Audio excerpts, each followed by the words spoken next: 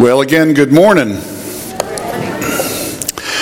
Well, we're going to look again at Hebrews this morning. And so as we've been talking through Hebrews and walking through Hebrews, we've been talking about how Jesus is greater than. And that's the whole part of the whole conversation. And they're walking through a whole series of issues, a series of things that are taking place.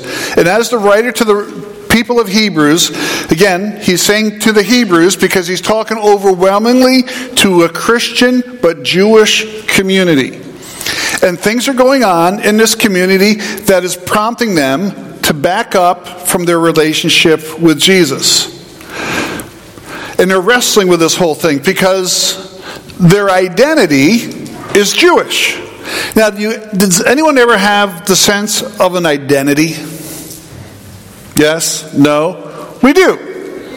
Okay? Sometimes we start in different areas and we start in different... I remember as a kid, I'm a boy and I would run around and I would play and do boy things and all that kind of stuff. That kind of started to shape my identity. I started to think about my family and I'm a Brown, and so that was all that kind of stuff. Well, as you're growing up Jewish and as you're doing all these things in your community, being Jewish and identifying yourself as Jewish was a big deal. And so this is all part of their identity.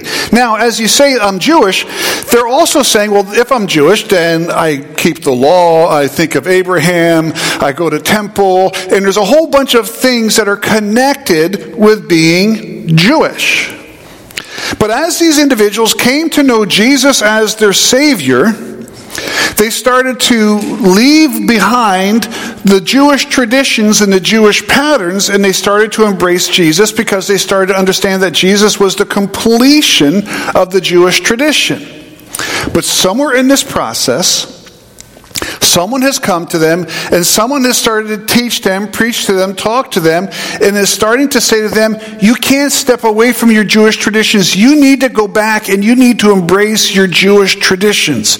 You need to go back and embrace the law. You need to go back and embrace the Torah, because if you don't, you're not going to experience God. And they pushed on these things. And so as they listened to this, they started to back away from Jesus. And they started to back into their Jewish tradition.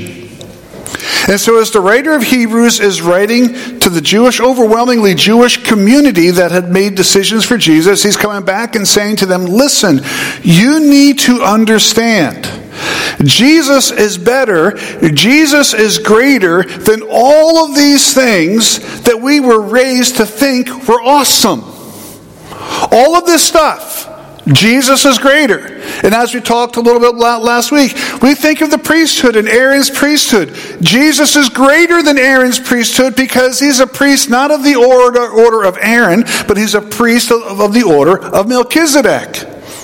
Jesus is greater than Moses. Jesus is greater than angels. Jesus was God who became like us so that we could have a relationship with God. And he's walking through all of these things. And today he leans into the area of covenant and talks about covenant. And again, if you're Jewish, covenant is huge. It's huge. Because your relationship with God is based upon a series of covenants. So we're going to look at that, have some fun with that. But before we do that, let's have a word of prayer, and then we'll start to walk through what's going on. Father, I thank you for your goodness to us. I thank you for watching over us. I thank you. Father, it's really, really cool to see people who can help serve and be engaged and involved and lead and do different parts and do different things. And your provision, your goodness, your faithfulness is awesome. And Father, I thank you for today that you've given us the privilege today to come and to worship, the privilege to come and listen to your word and to see what you're doing and the awesome things that you've done over history and the ways that you revealed yourself and shown yourself.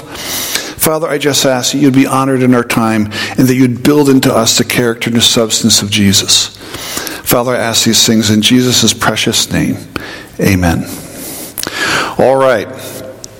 So let's start this morning by looking in chapter 7 and kind of get some of that running start. And I think we're looking at verse 26. And we're going to start in Hebrews chapter 7, verse 26. And we've looked at this a little bit last week. We're going to kind of get that running start into the superior covenant. He says, "For this is the kind of high priest we need. Holy, innocent, undefiled, separated from sinners, and exalted above the heavens. He doesn't need to offer sacrifices every day as high priests do for their own sins and then for those of the people. He did this once for all time when he offered himself. For the law appoints as high priests men who are weak, but the promise of the oath, i.e. the fact that God said Jesus is a priest of the order of Melchizedek based upon that oath, which came after the law, and it appoints Jesus, who became a priest perfected, who has been perfected forever." And then as we came to this point last week, we said, now, he goes, the main point of what is being said, and this main point of this conversation about Jesus being a priest forever of the courting of Melchizedek, says, now the main point of what is being said is this: we have this kind of high priest who sat down at the right hand of the throne of the majesty in the heavens. And in other words, what's going on? He's not continuing to make sacrifices. His work is done.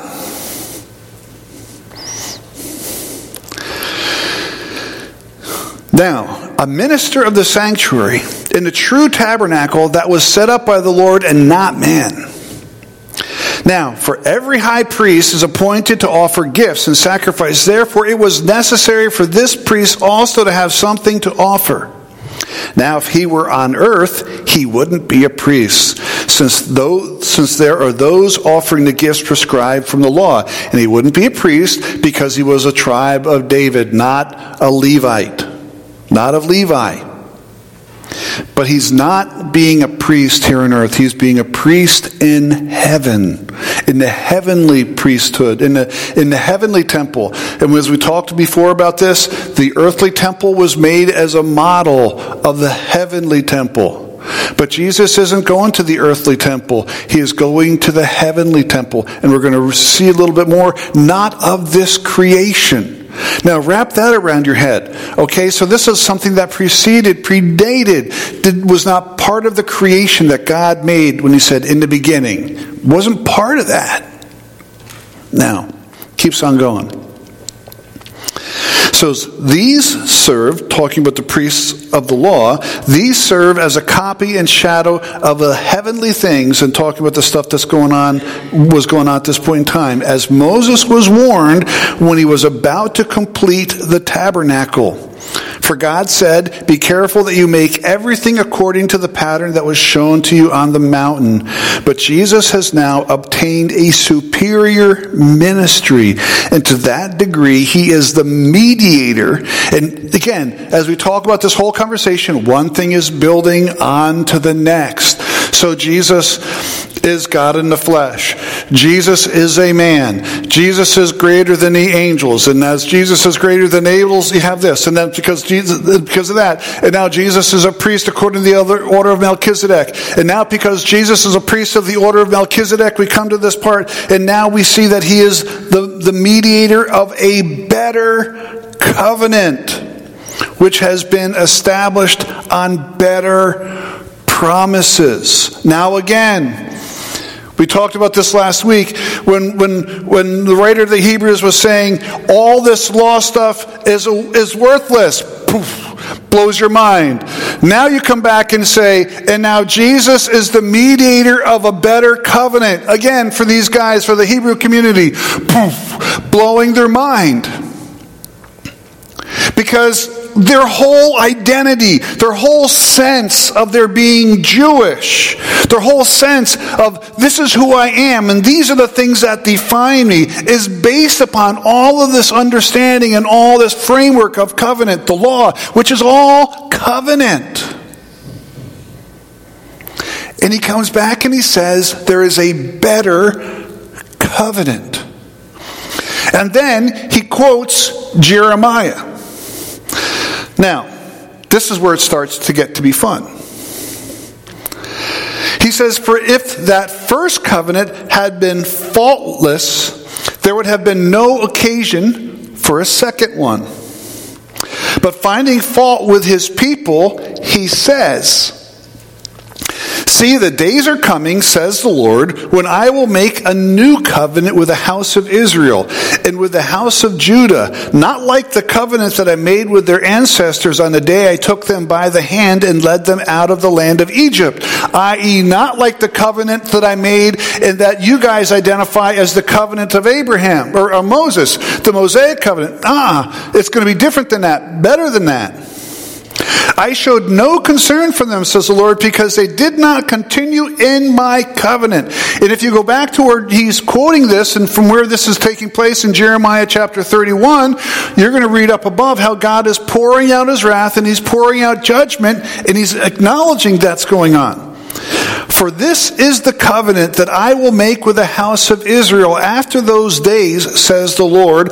I will put my laws into their minds, and I will write them on their hearts. I will be their God, and they will be my people. And each person will not teach his fellow citizen, and each his brother or sister, saying, know the Lord, because they will all know me. From the last to the greatest of them, for I will forgive their wrongdoings, and I will never again remember their sins. He says this, by saying a new covenant, he has declared that the first is obsolete. Again, what do you mean obsolete? What do you mean it's no longer relevant? What do you mean it's no longer in place? How can you say that? Our whole identity, our whole sense of self is wrapped up in all of this stuff that we say defines us as Jewish. And all of that stuff gets connected to the law, gets connected to the Torah, gets connected to the words of Moses. It's all connected to these covenants. And how can you say this is obsolete? We're about ready to have a fight. I'm about to punch you in the face because I am not liking what you're saying. This is ticking me off. How can you say all of this is obsolete? He's totally resolving issues and addressing issues that are pulling the carpet out from underneath their feet. This is fighting language. It's obsolete. He has declared that the first is obsolete, and what is obsolete and growing old is about to pass away. Guys, you're holding on to something that's failing, that's fading, it's crumbling in your hands. Turn away and look back, it's dust. It's obsolete, it's crumbling, it's going away. And he makes this quote, and the writer of Hebrews quotes this from Jeremiah chapter 31. So just for fun, let's go and look at this in Jeremiah 31. And then we're going to talk about what's happening around Jeremiah 31. Look, Jeremiah 31:31 says, see if this sounds familiar. Look, the days are coming. This is the Lord's declaration, when I will make a new covenant with the house of Israel and the house of Judah. This one will not be like the covenant I made with their ancestors on the day I took them by the hand and led them out of the land of Egypt. It sounded awful like what the writer of Hebrews is quoting. He says, my covenant that they broke, even though I am their master, the Lord's declaration, and said, this is the covenant I will make with the house of Israel after those days. Again, this is the Lord's declaration.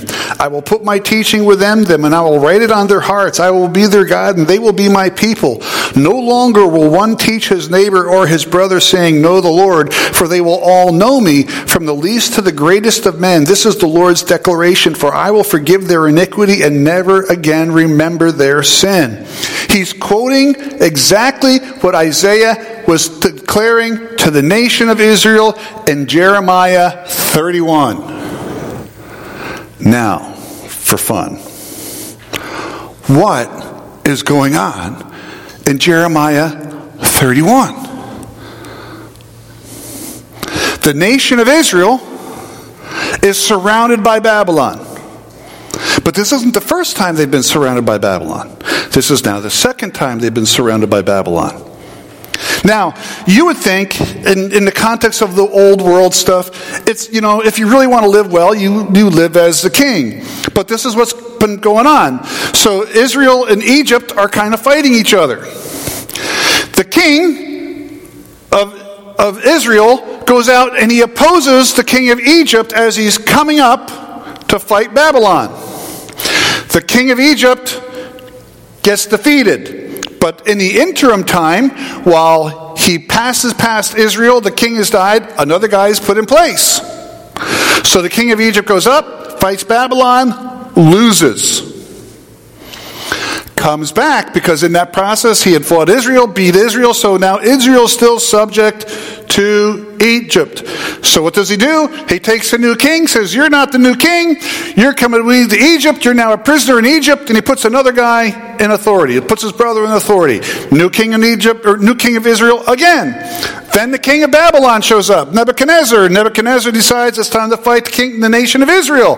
He defeats the nation of Israel, and he says to the puppet king for Egypt, you're not the king anymore, I'm going to have another king. I'm going to put my own puppet on the throne. He puts his own puppet on the throne. And he carts the old puppet, the Egypt puppet, off to Babylon. It's not really, at this period of time, a good thing to be the king of Israel. Because if you're the king of Israel, you're not sitting on the throne very long, and you're going to places you don't want to go. And you're probably having stuff done to you you don't like having done. Because the guy that replaces the second puppet, the one that's going to be going to Babylon, he gets to watch his kids, his sons, all killed in front of him, and he gets his eyes gouged out, and then he gets to spend the rest of his life sitting in a prison cell. Not what you really want as king. But this king, the one who has all those really ugly things happen to him, he's the one on the throne. He is the Babylonian puppet. And here's part of the problem. All through this later history of the nation of Israel, the kings are not honoring God. They're being rebellious, they're being stubborn, they're being selfish, they're not honoring God, they're chasing other idols, they're not serving the Lord, and so God's judgment is falling on the nation. Because here's the reality of the covenant that God has made with the nation of Israel. There are parts of it that are eternal, but there are also parts of that covenant that are conditional. And so some of the conditional components of the covenant are this. If you honor me, if you follow me, I will bless you. But if you don't listen to me, if you don't follow me, if you disregard the laws I've given, I'm going to bring judgment. There's going to be consequences. And you're going to have kings and kingdoms knock on your doors, fight you, defeat you, and I'm going to use those kings and kingdoms as tools of judgment and discipline, and you're going to be carted off to captivity. And so God is doing exactly what he told the nation of Israel he would do if they didn't listen, if they didn't follow, and if they didn't honor. So we have this covenant, this Mosaic covenant. There's parts of this covenant that are eternal and parts of this covenant that are conditional. So God is still, like he said to Abraham, to Isaac, to Jacob, to David, and all that kind of stuff. The nation of Israel are his promised people. He's established an eternal covenant. The nations of the world are still going to be blessed through them. But because they have been disregarding and disobeying aspects of the law, based upon the covenant, the conditional nature of the covenant, God's judgment and his wrath and his discipline is landing on the nation. Now, what's going on now in Jerusalem is the nation of the city of Jerusalem is once again surrounded by the king of Babylon. And it is not good in the city of Jerusalem. It is bad. Because this siege has been going on now for a while. But Jeremiah is still preaching. And the king is ticked off with Jeremiah. And now Jeremiah is being held as a prisoner near the palace, near the guard's gate, and he's being held prisoner. And tradition would say he's being held in the well. They have dumped him in the well. So that's where he's being held prisoner. But he keeps on prophesying. And part of his prophecy that is going on is, the king of Babylon's going to win. We're all going to die. You're all going to be carted into captivity. Don't fight. Don't argue. Surrender. It'll be easier for you. It'll be better for you. And of course, the king is ticked off. He said, would you be quiet? Would you stop telling everyone this is a lost cause? It's not a lost cause. I don't want it to be a lost cause. We can maybe win. No, they're surrounded by the king of Babylon. There's no way they're going to win. But he's fighting. He's resisting. But here's the other thing that he's also saying, and he's also declaring. He says, God is not done with the nation of Israel. God is going to restore the nation of Israel. God is going to bring the nation of Israel back, and God is going to bring his faithfulness and his goodness back to the nation of Israel. And the nation of Israel is once again going to be established in the land. And so just before the king of Babylon builds the siege work, knocks down the walls, and this time when he takes over the city of Jerusalem, he doesn't just cart off a few. So when we read in the scriptures about Daniel and Shadrach, Meshach, and Abednego and Daniel, the first time King Nebuchadnezzar showed up, he didn't destroy the city. He didn't tear everything down. What he did is he left the city standing. He installed a puppet king. He left everything there, but he took the cream of the crop for his kingdom. And so he took a lot of the people that could serve him, that would do a good job, and who were educated, informed, and he carted them all back to Babylon. So then when you read in the book of Daniel, and you read in the beginning portions of the training process that Shadrach, Meshach, and Abednego were going through, they were being trained, they were being prepared to serve in the administration of the Babylonian kingdom, as were many other Jewish individuals that were carted into captivity when Nebuchadnezzar first came to Jerusalem. But now as he is there, he's ticked off because the puppet king is being rebellious. He said, I'm going to try to do this on my own. He's going to get destroyed. In the context of all that, Jeremiah now writes Jeremiah 31, verses 31 to 34, and he makes this declaration that God is going to establish a new covenant. And this new covenant is going to be a covenant that is written on our hearts. And again, in that whole conversation, and in this covenant, you're not going to have to say to your neighbor, listen to the Lord. And why are you going to have to not say that to your neighbor? Because your neighbor, i.e. the person who's also with you in that covenant, is also going to be a person who has a relationship with God, because they don't have to be informed, because they also have entered into a relationship with God. They also have the new law written on their hearts, and no longer written on tablets of stone. Now, one other thing is also taking place, interestingly, in this process. We talked about this before. While Jeremiah is in the well, or in the guard's court, as a prisoner at the palace, or at where the king is, his cousin shows up. Don't you love this? I mean, the place is, everything's falling apart. And the cousin goes, hey, I got a piece of property to sell you. Interested in buying a piece of property? Like, yeah, we're surrounded by Babylon. The walls are about to fall down. They're about to come in, march in, and cart everyone away. Sure, I want to buy a place around the corner. They're going to raise, and they're going to destroy it, and I'm going to have to fix again. And he listens to him, and he listens to his cousin, and God says, buy the land. Buy the property. So again, all of this is in the context. All of this is what's happening around Jeremiah 31. And so Jeremiah buys the property. Counts out 17 shekels of silver. I'm thinking to myself, that's a lot of money he's spending. And he buys the land. But here's some of the stuff that's interesting. His cousin couldn't sell the land to anybody, because Jeremiah was the one in line. Again, we come back to the whole language and the whole idea of kinsman redeemer. There had to be a related person. And all of this comes back to the covenant, to the first covenant. Because God gave the land, and as God had given the land, you weren't supposed to just sell the land, because the land was a gift to the individuals. And so the individuals kept that land and were supposed to preserve that land, pass it down to the descendants, pass it down to family. And God, in this whole conversation with Jeremiah, says, buy the land. And so we're preserving the whole kinsman redeemer mindset, the whole redeemer component.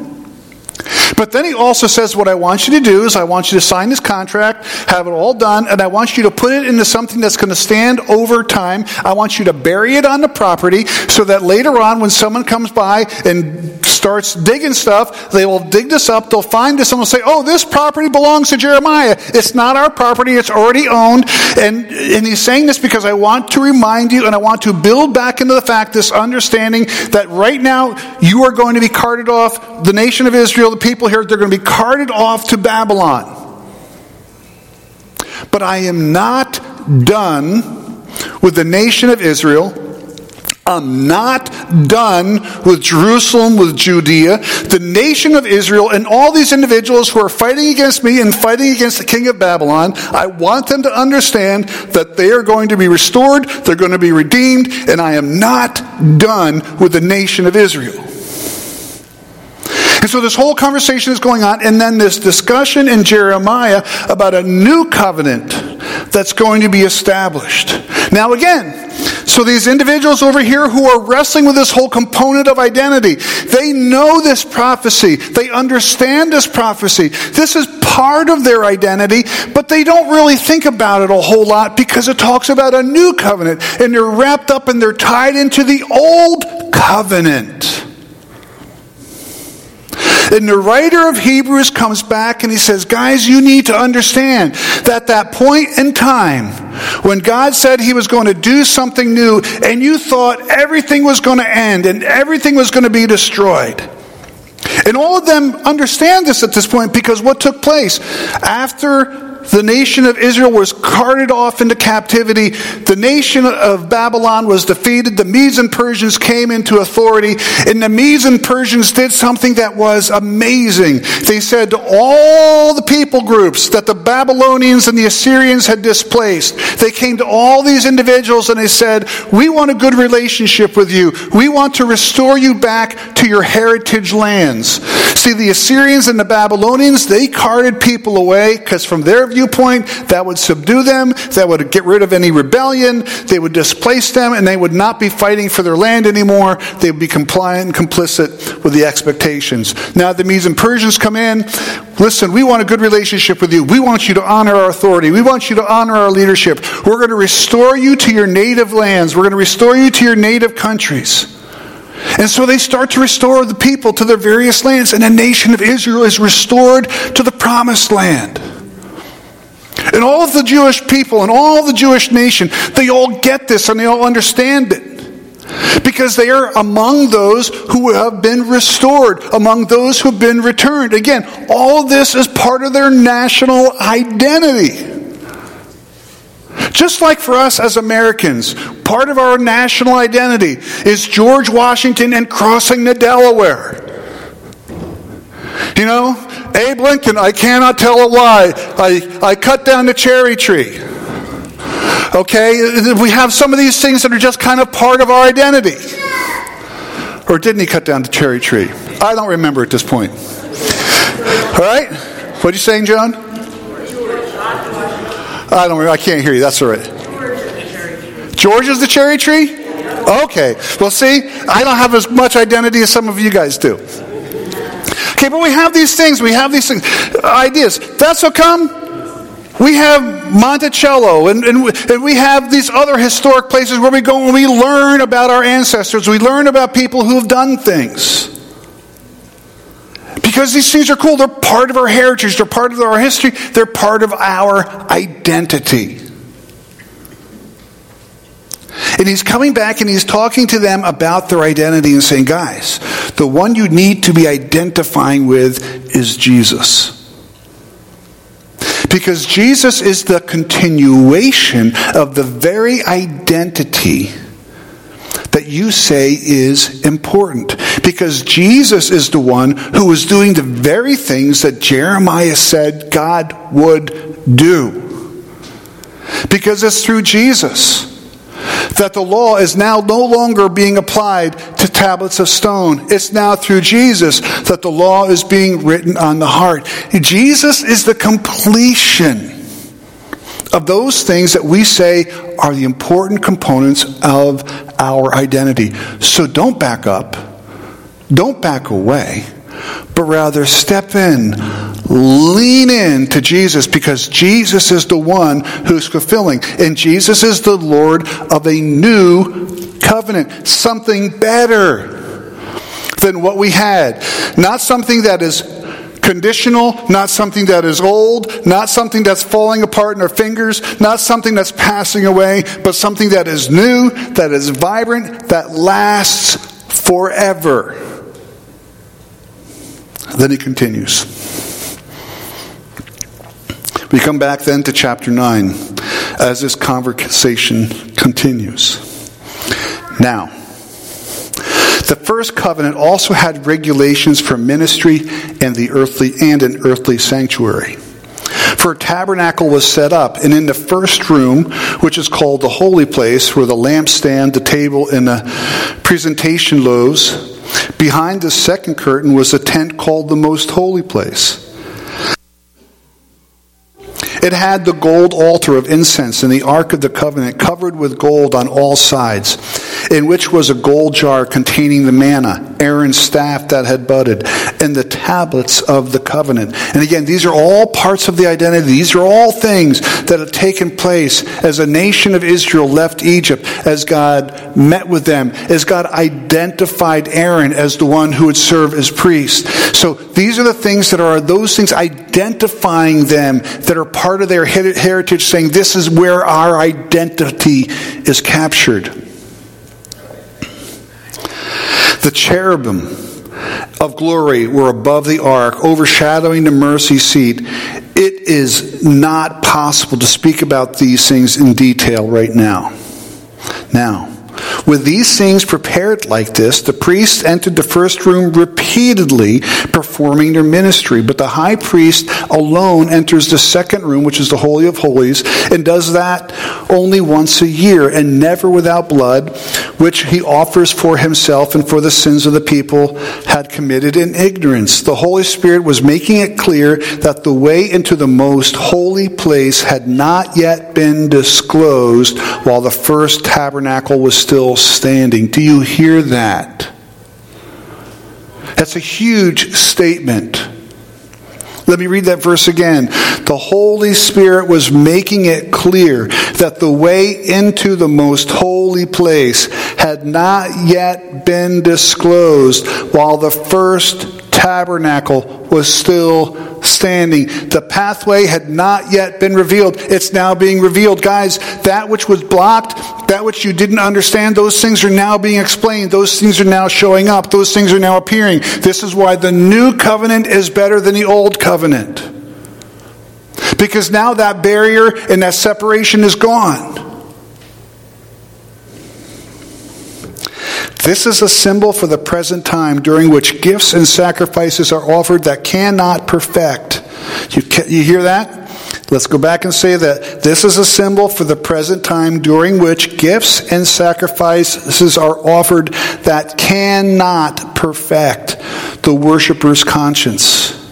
They are physical regulations and only deal with food, drink, and various washings imposed until the time of the new order. Guys, you need to understand that what God gave us in the Mosaic covenant, the covenant that we received as we left Egypt, it was temporary. It wasn't final. It was incomplete. But Christ has appeared as a high priest of the good things that have come. In the greater and more perfect tabernacle, not made with hands, that is, not of this creation as we were talking about earlier, he entered the most holy place once for all time, not by the blood of goats and calves, but by his own blood, having obtained eternal redemption. Yeah, amen. Now again, he's coming back. He's obtained eternal redemption. In the old process, you cannot obtain that eternal redemption. You could not obtain that conscience clearing forgiveness for good could not be obtained, could not be gained. But now Jesus has entered the heavenly temple and he has obtained eternal redemption. That means it's perfect. It's exactly what we need, and it doesn't ever expire. It's forever good. For the blood of goats and bulls and the ashes of a young cow, sprinkling those who are defiled, sanctify for the purification of the flesh. But how much more will the blood of Christ, who through the eternal Spirit offered himself without blemish to God, cleanse our consciences from dead works so that we can serve the living God. See, guys, that which was incomplete was temporary for a period of time as a picture and as an image. But now Jesus has come and the final work is done.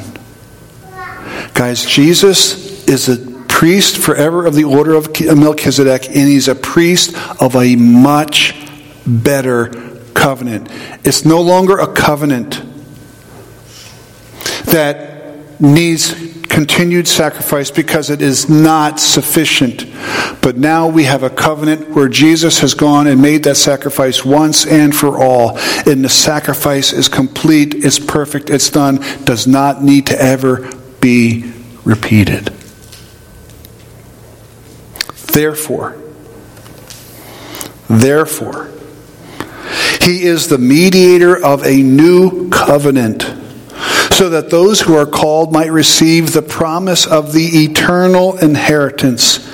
Because a death has taken place for redemption from the transgression committed under the first covenant. Where a will exists, the death of the one who made it must be established. Again, he's shifted gears a little bit, but he's talking about wills. Okay, so when a will exists, the death of the one who made it must be established. Pause for a second. Does anyone have a will? You still have your stuff? Why? You've got a will and you've given all your stuff away in your will. Oh, you mean it doesn't work until you're dead? Isn't that good news? And we have people fight about this in court, don't they? Because sometimes someone changes their will, and people who were good and were getting something are now ticked off because they're out. So a will is wonderful, but it only kicks in when you're dead. And that's what he's saying.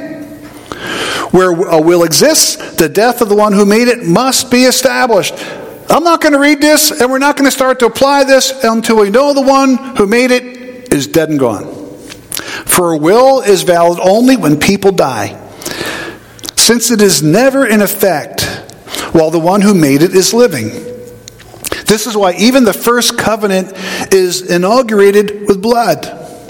For when every command had been proclaimed by Moses to all the people according to the law, he took the blood of calves and goats along with water, scarlet wool, and hyssop, and sprinkled the scroll itself and all the people, saying, "This is the blood of the covenant that God has obtained for you."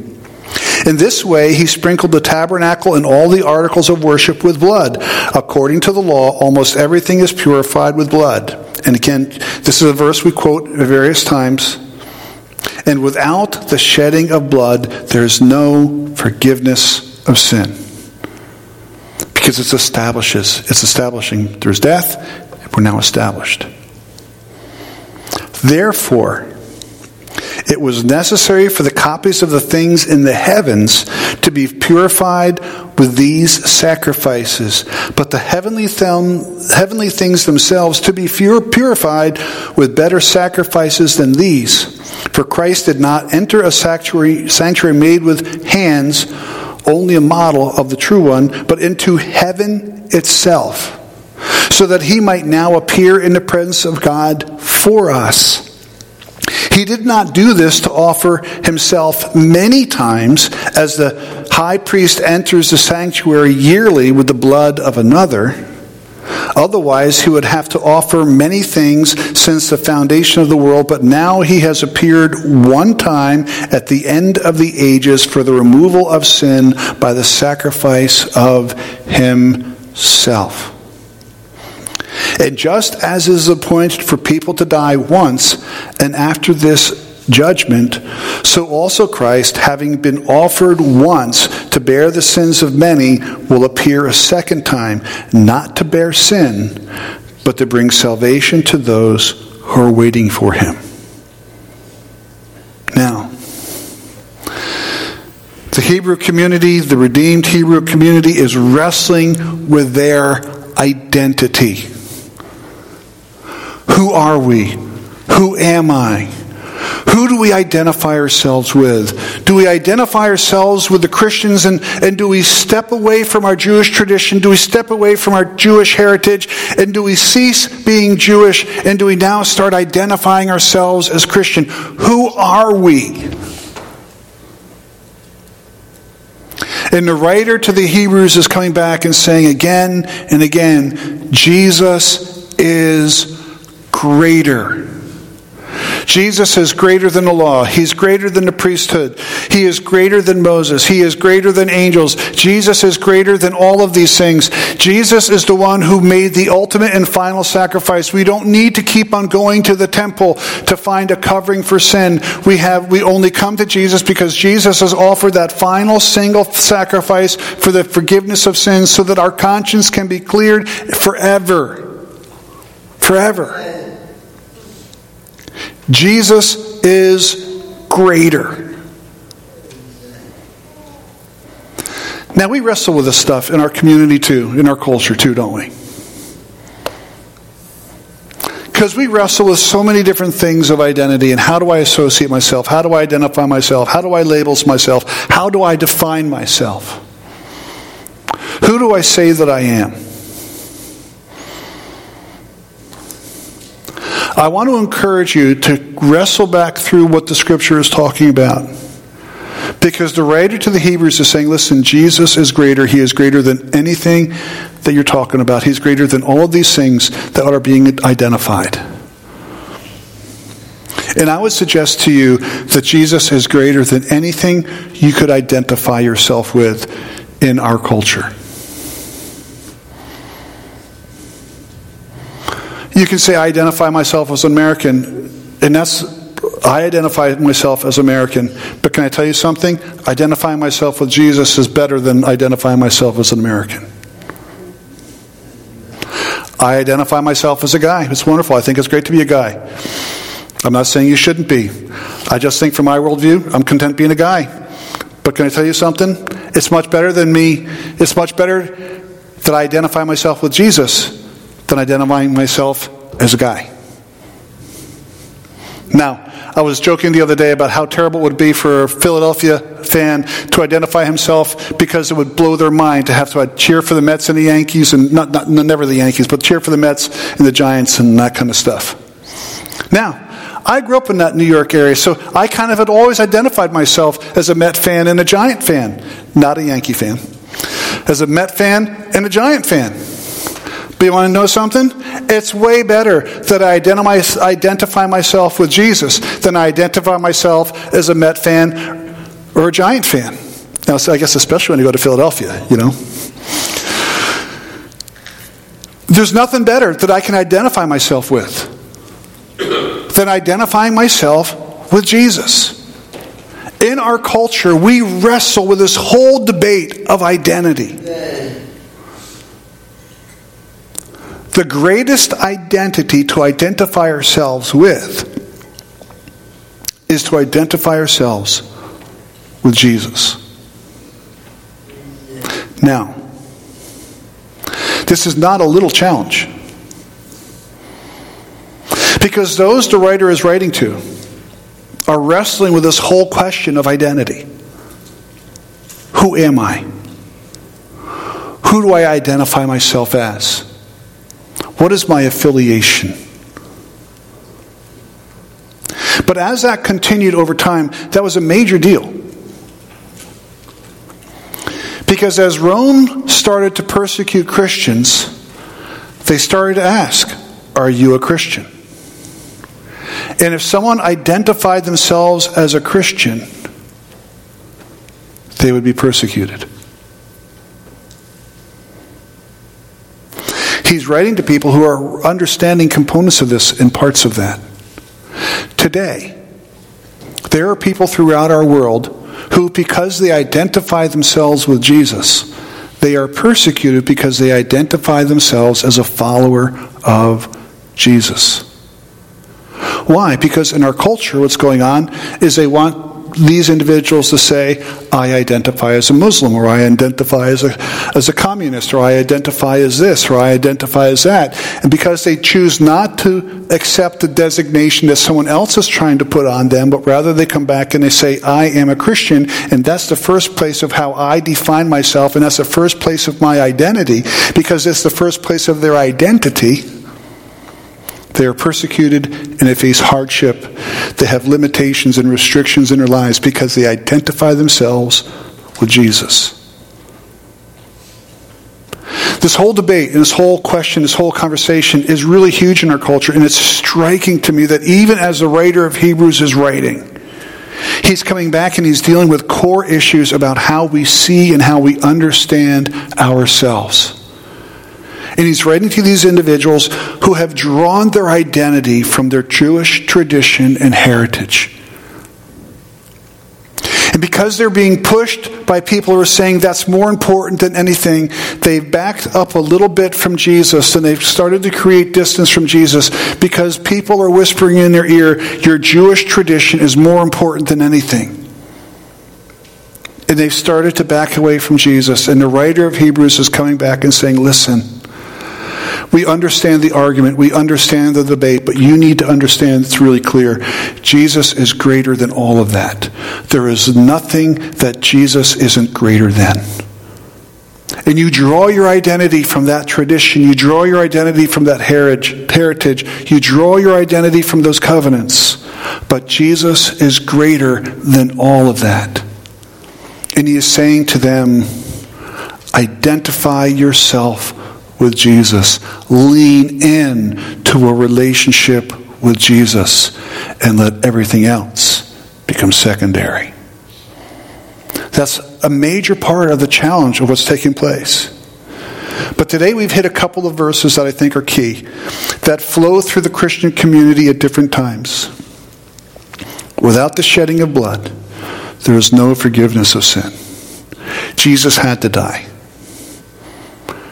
Jesus had to die so that that final sacrifice could be made so that you and I would have the opportunity for forgiveness. Because all that came before was temporary. It was only a covering. It was like a coat of paint. Do you ever have someone who has a blemish on the wall and they just paint over it? Well, here's the reality. You paint over it and it looks really good and you say the blemish is gone. No, the blemish is still there. It's just covered. What Jesus does is he comes to that blemish on the wall and he removes it. No paint required. The blemish is removed. Jesus didn't put a patch. He didn't put a covering. He didn't put a Band-Aid. He resolved and he addressed the issue of sin so that it would no longer be something that would block our relationship from God. Without the shedding of blood, there is no forgiveness of sin. Jesus had to die. He had to go to the cross so that we could be forgiven. And I would encourage you to grab a hold of Jesus and hold on to Jesus, because it's only through Jesus that we find forgiveness. It is the only way that we have the opportunity to have a good, right, eternal relationship with God. It's through the finished work of Jesus Christ. And then that last little bit, he said he's coming again. But no longer, he's not coming to bring judgment, but rather he's coming to bring his saints to himself and to restore relationship. Jesus is coming again. Are you living ready for that? He is coming again. Amen. I don't know when. My whole life, people are saying, Jesus is coming again. And you're looking out the window expecting it any moment. Okay? My whole life. You kind of do this. I'm getting older now, so I can't jump as well. You do this rapture practice. I'm barely leaving the ground. He's coming again. You know, if I die before Jesus comes back, all the practice is all for naught. But I guess I'll get the practice maybe in heaven, because he's still going to come. Jesus is coming again. And we're being reminded of that promise. Now, here's part of what's going nuts. The craziness in the Jewish community. God gave the promise that he was going to create a new covenant. But they forgot about it. Because it didn't happen right away, they dismissed it. Oh, it's going to come somewhere out there. But something somewhere out there finally arrives. And if we're not paying attention when it finally arrives, we're not going to be ready for it. Live ready for Jesus to come back, because he is coming. I don't know when. He didn't call me this morning and said, hey, Andrew, just want to let you know this afternoon, 3 o'clock, just be ready. He just didn't call and tell me. So I can't tell you. But he's coming again. Live being ready. Let's go to prayer. Father, as we get ready to head into the week, and Father, as we will receive an offering, and as we'll close in a final song, Lord, I thank you for the day you've given us, and I thank you for the privilege you have given us to worship and to fellowship with you and to spend time around your word. But Father, I'd also ask that you would be at work in us. That, Father, you'd be prodding our hearts and touching our spirits and grabbing our attention so that we are listening and paying attention. Father, there may be some of us in here today that you're tapping at our heart and you're telling us, listen, I want you to embrace me. I want you to accept me as your Savior. I want you to invite me into your life because I have forgiveness to offer you if you just let me give it to you. And Father, there's some of us here today that are saying, Jesus, I'm not really yet ready to really fully identify myself with you yet, because there's other things that I think are also really important. And sometimes I think, Jesus, these things are more important than walking with you or knowing you. And Lord, I would ask that you would be at work in us, and those things that we wrestle with, that Father, you would help us to start to recognize that there is nothing better, nothing more important than for us to identify with than with you. And to give you that place of preeminence and that place of priority in our lives. Lord, I would ask these things in Jesus' precious name. Amen.